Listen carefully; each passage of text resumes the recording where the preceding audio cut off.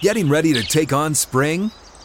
Make your first move with the reliable performance and power of Steel tools. From hedge trimmers and mowers to string trimmers and more, right now you can save $20 on the Steel MS-162 or MS-170 chainsaw. Real Steel. Offer valid through June 30th, 2024. See participating retailer for details. Welcome in, Outkick the Show. I'm your fearless leader, Clay Travis. We have got a lot to dive into today. I hope all of you are having fantastic Tuesdays wherever you may be across this great nation or this great land. I'm going to start right off the top. Not going to surprise anybody. Congratulations to the Georgia Bulldogs, 65-7 winners over TCU. They obliterated TCU. It was not remotely close. Georgia now has won back-to-back national championships. Kirby Smart, who is only 47 years old, becomes the first alum of a school since Bear Bryant to win multiple championships at that school.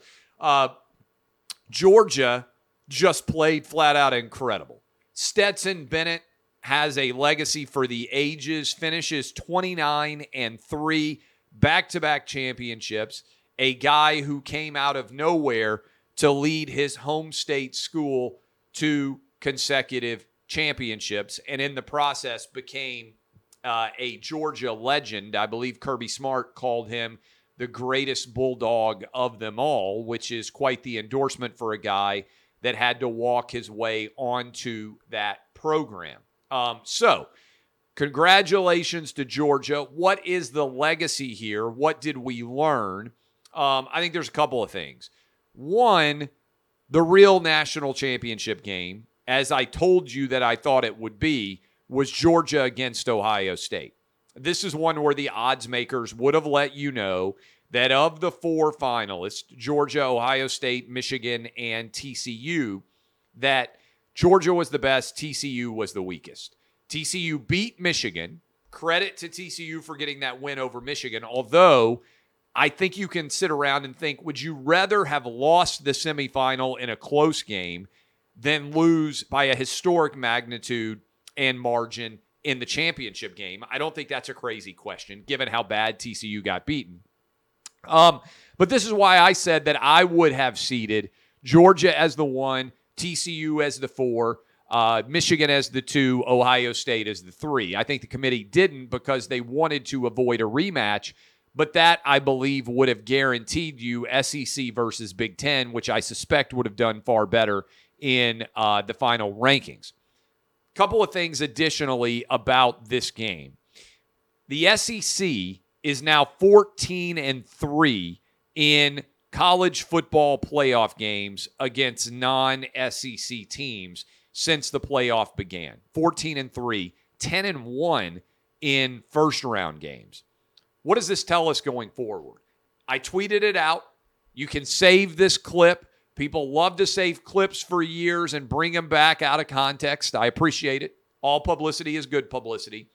I think at some point in the 5 years that we expand to 12, I think that we are going to see 4 SEC teams as the final 4 in the playoff. Some people are saying, well, a 12-team playoff. So write that down, save it, grab the video. 6 years from now, you can share it if I'm wrong. I think we're going to see 4 SEC teams as the final 4 at some point in time. Now, how does that happen in a 12-team playoff? That's a good question in and of itself. How does it happen that we end up with 4 SEC teams? Remember, not next year, because we're sticking with 4 next year, but after next year, we're going to have a 12-team playoff. But it's a bit of an aberrant 12-team playoff. Your top 4 teams will be conference champions. Not the 4 best teams, the 4 best conference champions. That means only one SEC team will get a bye. This year, for instance, your 1 seed would have been Georgia. Your 2 seed would have been Michigan. Not a lot of change there. But your 3 seed would have been and I think this surprises people a lot, Clemson. And your 4 seed would have ended up being Kansas State. So to me, that's a bit of a surprise. And based on what happened to Kansas State, dominated by Alabama, based on what happened to Clemson, dominated by Tennessee, did those teams really ever deserve the bye? I don't think so. That's why I would argue we shouldn't be rewarding just conference champions. Sometimes that will happen. But we should instead take the 4 highest ranked teams and give them a bye, as opposed to giving teams that happen to win a conference like Kansas State or like Clemson, which are otherwise nowhere near the top 4. Okay? As a result of these games, I gave you my top 10. People are in an uproar last night over my final top 10. But let me go ahead and tell you what my final top 10 looked like and explain why this was. And also, by the way, I've got to raise my chair. I think somebody lowered my chair during the Christmas break because my head is way too low in this video. And I'm going to, hold on a sec. I feel immensely better already. I think I'm going to raise it a little bit more. I think that's as high as the chair goes. But that does make me feel a little bit more normal. I was like on only a third of the video screen. I don't know how that happened. My top 10. Georgia's clearly number 1. Number 2 actually becomes difficult to figure out if you actually do your job. In a normal week of the college football rankings, if a team lost by 58, they would drop like 10 spots, right? If TCU and Georgia had played in November in an out-of-conference game and Georgia had beaten them 65-7, I don't think TCU would have stayed in the top 10. Certainly TCU wouldn't have stayed in the top 10 if they had lost to Kansas State a couple of weeks before or a couple of weeks after that 65-7 lambasting. So why would they still be number 2? I think it's because most people who do the AP poll, candidly, are not very smart. Most people in sports media, as a general rule, are not that smart. People say, how did you dominate? How did you start off writing as a lawyer part-time and end up with one of the largest sports websites in the country? The answer is, I'm a lot smarter than most people who do sports. Most people who do sports, not that smart. So they voted TCU too. Okay? No way TCU is the second best team in the country. But I also don't think you can put TCU behind Michigan because Michigan has to, the win over Michigan has to have some value from just 10 days ago. And I don't think you can put Ohio State, even though they played closely against Georgia, I don't think you can put Ohio State behind or in front of Michigan. I think Ohio State has to be behind Michigan, which is why my number 2 team ends up being Tennessee. Because if you go back and look at the whole resumes, Tennessee beat Alabama, beat LSU, beat Pittsburgh, and beat Clemson. That's 4 top 20 wins. Yes, they didn't play well against Georgia, but they lost on the road by 13, which is a lot better. 14, whatever it was, a lot better than what TCU did. And they played poorly, defensively, atrociously against South Carolina. But everybody forgets they still scored 38 points. So they ended up losing by whatever it was, 23 points. Not good. It's the worst performance of the year for Tennessee. But it ain't getting beat by 58. And the offense still performed, and that's even with Hendon Hooker tearing his ACL. Then people said, well, they shouldn't be above Alabama. But now that we've seen Tennessee come back with Joe Milton and shut out Vanderbilt, beat Vanderbilt by more than Alabama did, and then beat Clemson by 17, I actually think Tennessee is comfortably, in my opinion, I think Tennessee is comfortably above Alabama. So my top 10, number 1, Georgia, only one that really matters. Number 2, Tennessee. Number 3, Alabama. Number 4, this is where you get into the dynamics of the playoff. I've got TCU 4, Michigan 5, Ohio State 6, 7, I've got Penn State, and then I think 8, 9, and 10, gets more complicated because there aren't really that many teams, I don't believe, after Penn State. I think everybody would agree on who the 7 best teams are.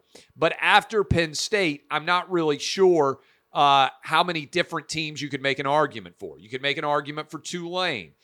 You could make an argument for a variety of teams that aren't in my top 10. But I've got Washington at 8, Florida State at 9, and Utah at 10. That is my top 10. People are reacting like crazy. There you go. National title odds for next year. If you're sitting around, you're like, man, I'm already ready for 2023. I'll give you the odds. This is the top 10 most likely teams to win the national title in 2023. Already turning the page. Georgia is your preseason favorite, followed by Alabama, Ohio State, Michigan, all of those teams 8-1 or less. That's your top 4. Followed by USC at 5, Clemson at 6, and then you have a bunch of teams tied at 20-1 to round out the top 10. Florida State, Texas, Penn State, LSU, and Tennessee. I believe that is the top 11. Then you got Notre Dame, Oregon, and Washington as the top 14 or so teams to most likely to win a national championship. So those are all of my thoughts on the national title game. I'll reiterate again my prediction. Within 5 years of there being 12 teams, all 4 of the Final 4 will be from the SEC. All right? That's my prediction. Write it in stone. Also, I will say this. People say, oh, with 12 teams, we're going to have even more blowouts. I understand that argument. I don't believe it. Because in order to make the conference championship game, the national championship game, you will have to win either 3 games if you don't get a bye, or 2 games if you are getting a bye as one of those top 4. I think the teams that win 2 or 3 are unlikely to get into the championship game and absolutely get obliterated like TCU did. Now, it could still happen, right? Super Bowl is hard to get to. Sometimes the team that makes the Super Bowl gets completely destroyed in the actual Super Bowl. So just because it's difficult to get there doesn't mean it's never going to happen again, but I do think it's worth contemplating there. All right, there are my thoughts on the national title 2022 season officially complete. We'll be right back. Don't go anywhere. I'm Clay Travis, and Outkick the Show is going to keep right on rolling. Getting ready to take on spring? Make your first move with the reliable performance and power of Steel tools. From hedge trimmers and mowers to string trimmers and more, right now save $30 on the American-made Steel FS56 RCE trimmer. Real Steel. The FS56 RCE is made in America of U.S. and global materials. Offer valid through June 16, 2024. See participating retailer for details. Last night, I'm about to go out to dinner. And as I'm about to go out to dinner, Gary Schreier, one of our Outkick people, texts me the link because I try to get off the phone every now and then. I'm going out to dinner. I don't want to, it's the evening. Suddenly the news is breaking that Joe Biden himself has managed to keep 10 at least classified documents, and they discovered it on November 2nd. So I'm old enough to remember when I was told that based on Donald Trump having classified documents, that he should be in prison, that he could never run for president again. Somebody even tweeted that he should be charged with crimes and executed. And now Joe Biden has gone and done it himself. So this immediately brings to mind Barack Obama's quote, which I'm paraphrasing here: "Don't underestimate Joe's ability to things up." So Joe Biden just, I believe, ended any possibility that Donald Trump is going to be charged with a crime for mishandling or obstruction or anything related to classified documents. I just think it's going to be virtually impossible to pull that off because of Joe Biden himself doing it, not to mention Hillary also doing it. But Mike, I have several questions associated with this. And foremost among them is, why did this story come out now? Why did the Biden administration and Merrick Garland, everybody in Department of Justice, know about this since November 2nd? Think that might have mattered a little bit in the midterm elections if the information on this had gotten out. Why did they know about this for multiple months, all of November basically, all of December, and it doesn't come out until January? I think the coincidence on the timing is because the House took control of, the Republicans took control of the House, and they know that investigations are coming and they're trying to get ahead of it. So why did this take so long to come out? Also, why were there not raids of all of Joe Biden's residences? Joe Biden has a private home. He has a beach house. Why was the FBI not called in to conduct raids and potentially need to seize Joe Biden's passport? Why didn't they go through Jill Biden's underwear drawer? Why didn't they go through all of their clothes? Why was the FBI not called in to raid Joe Biden when we know that he had at least 10 documents that he had in his possession, that he had no right, that he was committing a crime? It's an interesting question. Also, bigger picture here. What about Joe Biden going on 60 Minutes and saying it was unbelievable that anybody could have classified documents while he himself had classified documents? I think a lot of you out there just throw up your hands and you say, this is what politics in America has become. Both parties accuse each other of things that they are likely to have done themselves. And in particular, this is a parlor game now in the Democrat Party, where they've convinced themselves that Donald Trump is Hitler. And so anything that Trump does is evidence of what Hitler would have done, even if Joe Biden himself was actually engaged in the same behavior. So I can't wait to see all of those left-wing talking heads get themselves into logic pretzels trying to explain this. Also, I would love to see Merrick Garland's reaction when he became aware that Joe Biden had totally screwed up his investigation on these documents. Now, this is yet another avenue where I don't believe Democrats are going to be able to charge Donald Trump with a crime. And so I think what's going to end up happening is Merrick Garland will eventually call a press conference, and he'll wag his finger about Donald Trump's behavior and Joe Biden's behavior and classified documents, and ultimately decide no one is going to get charged with a crime. But it does speak to Joe Biden's unique incompetence that he could have these documents, including and involving Ukraine, Iran, and the United Kingdom, according to CNN, were what those classified documents were connected to. And I just think the Ukraine documents in particular are awful for Joe Biden because it calls back into question the Hunter Biden relationship. And it also raises the larger issue of what exactly did Joe Biden know that was so valuable to Ukraine that they could justify giving millions of dollars to his crackhead son, Hunter Biden, despite the fact that Hunter had no tangible abilities and was entirely being paid based on his father's job. So I think that is a big story here.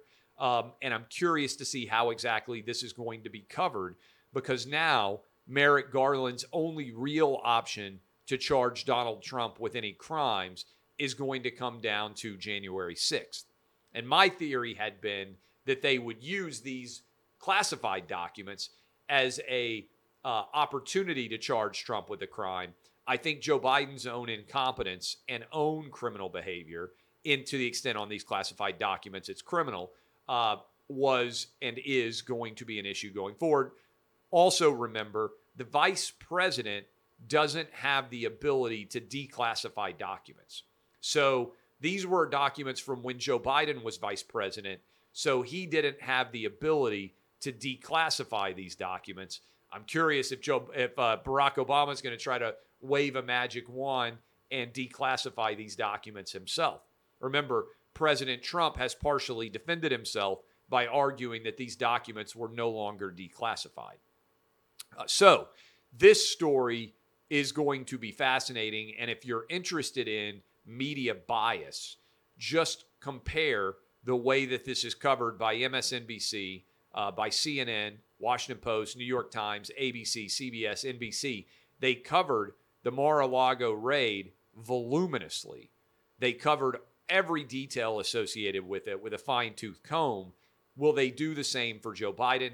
I think that Merrick Garland's going to have to appoint a special counsel.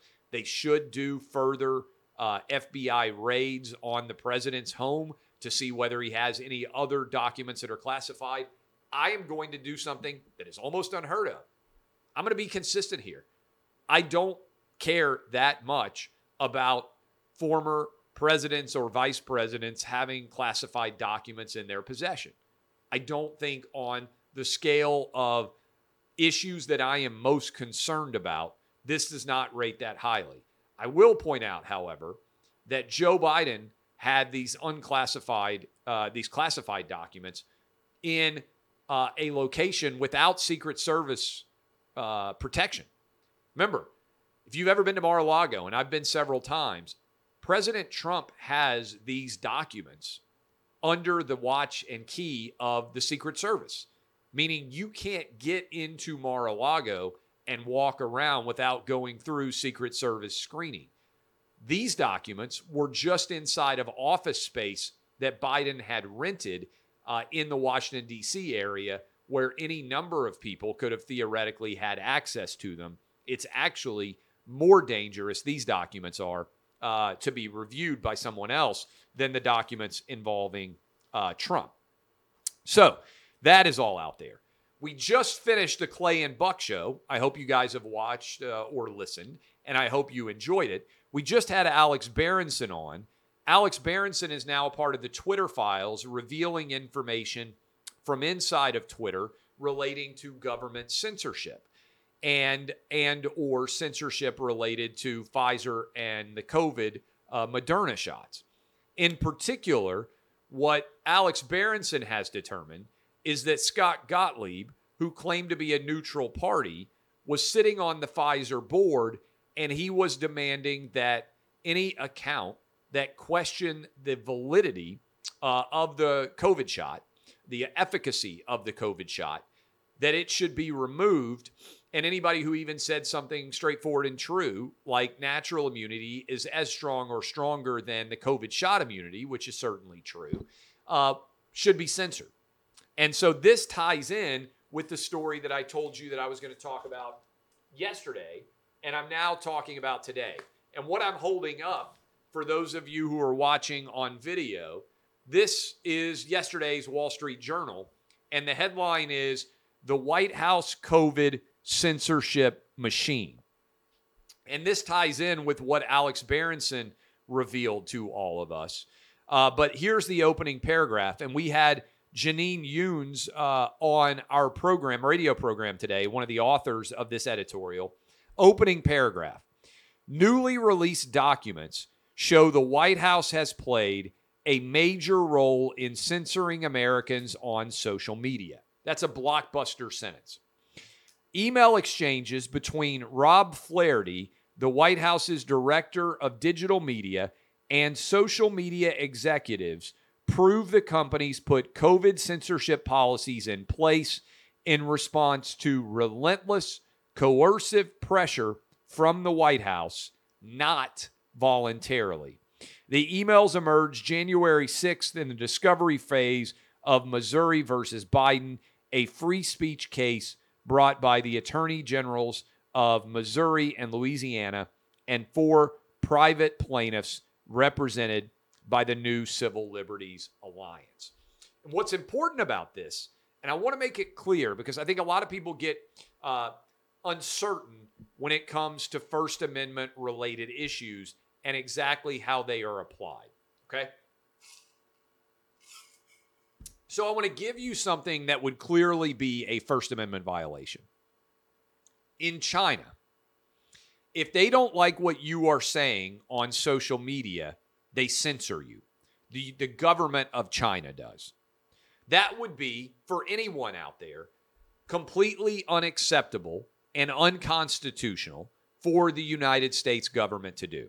That is, our government could not directly go onto social media and say, you can't post that on Facebook, you can't post that on Twitter, you can't post that on Instagram or YouTube or any other tech company platform out there. They certainly couldn't go to a newspaper and say, you can't publish this, but the government can't stop speech. That's what the First Amendment says. It's the most basic level. What's happened in the United States is not what China's doing. The government's not directly doing it, but the government is effectively deputizing all of these big tech companies and using them as a manner to censor their critics. And there are all sorts of emails in writing from the Biden White House laying out demands for censorship. And here's a paragraph from one of these emails. We are gravely concerned, the Biden White House wrote, that your service is one of the top drivers of vaccine hesitancy, period. This is to Facebook. We want to know that you're trying. We want to know how we can help. And we want to know that you're not playing a shell game. This would be all a lot easier if you would just be straight with us. Mr. Flaherty also strong-armed Google, accusing YouTube, I'm reading from the article, of funneling people into vaccine hesitancy. He said the concern was, quote, this is a quote, to Google/YouTube, shared at the highest, and I mean the highest levels of the White House, and required more work to be done. The White House is bullying Google, YouTube, Facebook, Twitter, Instagram, all of these big tech companies, and demanding that they remove the work, the opinions, the articles of their critics, including Outkick's own employee, Tomi Lahren, who shared an opinion on Facebook about why she wasn't going to get the COVID shot, that the White House then demanded Facebook not allow to circulate. So this is pretty wild. Tomi was sharing her direct opinion, one that has ended up being validated, by the way, that it didn't make sense for her as a young, healthy woman to get the COVID shot. And the White House was so enraged about her sharing her own opinion that they demanded Facebook not allow that opinion to be shared. That's Tomi's personal health decision. Same decision, by the way, that I made. Same decision that I made for my kids. No one should be getting this COVID shot, period. If you are under the age, I think, of 50 and otherwise healthy. And certainly if you're a teenager or a kid or in your 20s or 30s, there's no way on earth you need to get this COVID shot. It has more danger to you than it does any protections at all. These are flagrant First Amendment violations.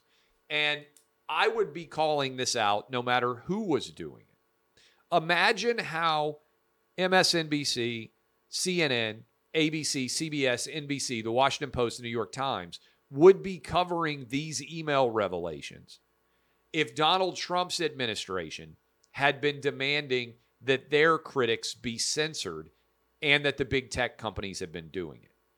What I believe is going to be revealed and continues to be revealed is that the left wing in this country lost its mind over Donald Trump and abandoned all precepts of belief in the Constitution in favor of embracing authoritarian governance like China. And they used COVID as their opportunity to do so. Everyone should be chilled by what this represents, which is a fundamental First Amendment violation by the office of the presidency.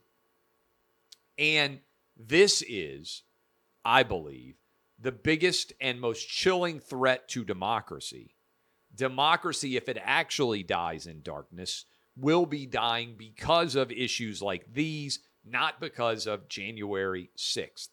What the Biden administration was doing with big tech makes Watergate seem like jaywalking. And remember, we only know about this because they actually were so brazen that they put all of this in emails. Imagine what they were saying in meetings and phone conversations if they were demanding restrictions and unconstitutional First Amendment violations in emails for all to see involving these big tech companies. So this is important. Flaherty, here's another quote with an email to Facebook. You only did this, however, after an election you helped increase skepticism in, and an insurrection, wasn't an insurrection, which was plotted in large part by your platform. I want assurances based in data that you are not doing the same thing again here. The executive responded, understood. Again, they were demanding that things be limited, not just on Facebook, but also on WhatsApp, which is a private messaging app. And they justified it by saying, given its reach in immigrant communities and communities of color. This is scary. And it hasn't gotten as much attention, but they wanted to limit the spread of viral content on WhatsApp, which is ostensibly a private messaging app. Well, they wanted to control what you were able to text to other people. That would mean that Facebook is monitoring everything that's being texted on WhatsApp, but also would mean that Facebook has the ability to censor not only what you are able to distribute to the larger community through your Facebook account, for instance, or your Instagram account, but also to censor what you are able to share in private messages. That's a different level of censorship, right? And I think most of you would understand that. Like, I on my phone can pick up this phone right now and I can share with you my opinions on Twitter. If the White House were upset with those, they might try to keep me from sharing those opinions on Twitter. That's where a lot of these stories come from. But it's a next level of censorship for the White House to then say, and we don't want Clay Travis to be able to communicate privately via messages information that we don't believe should be able to be shared. This is chilling. This is scary. This is a big story, the biggest in any of our lives. And the silence from so many in media proves how complicit they all are on these stories. I appreciate all of you. Thank you for reading. Thank you for watching. Thank you for listening. Outkick is on a roll. That's because of you guys. Hope you had great college football years. Hope you took Georgia to cover and the over for a nice double win to finish the season. I'll be back later this week with gambling picks for all of you in the NFL Wildcard Weekend playoffs. My name is Clay Travis. This has been Outkick the Show. DBAP, unless you need to SBAP. I will see you guys tomorrow.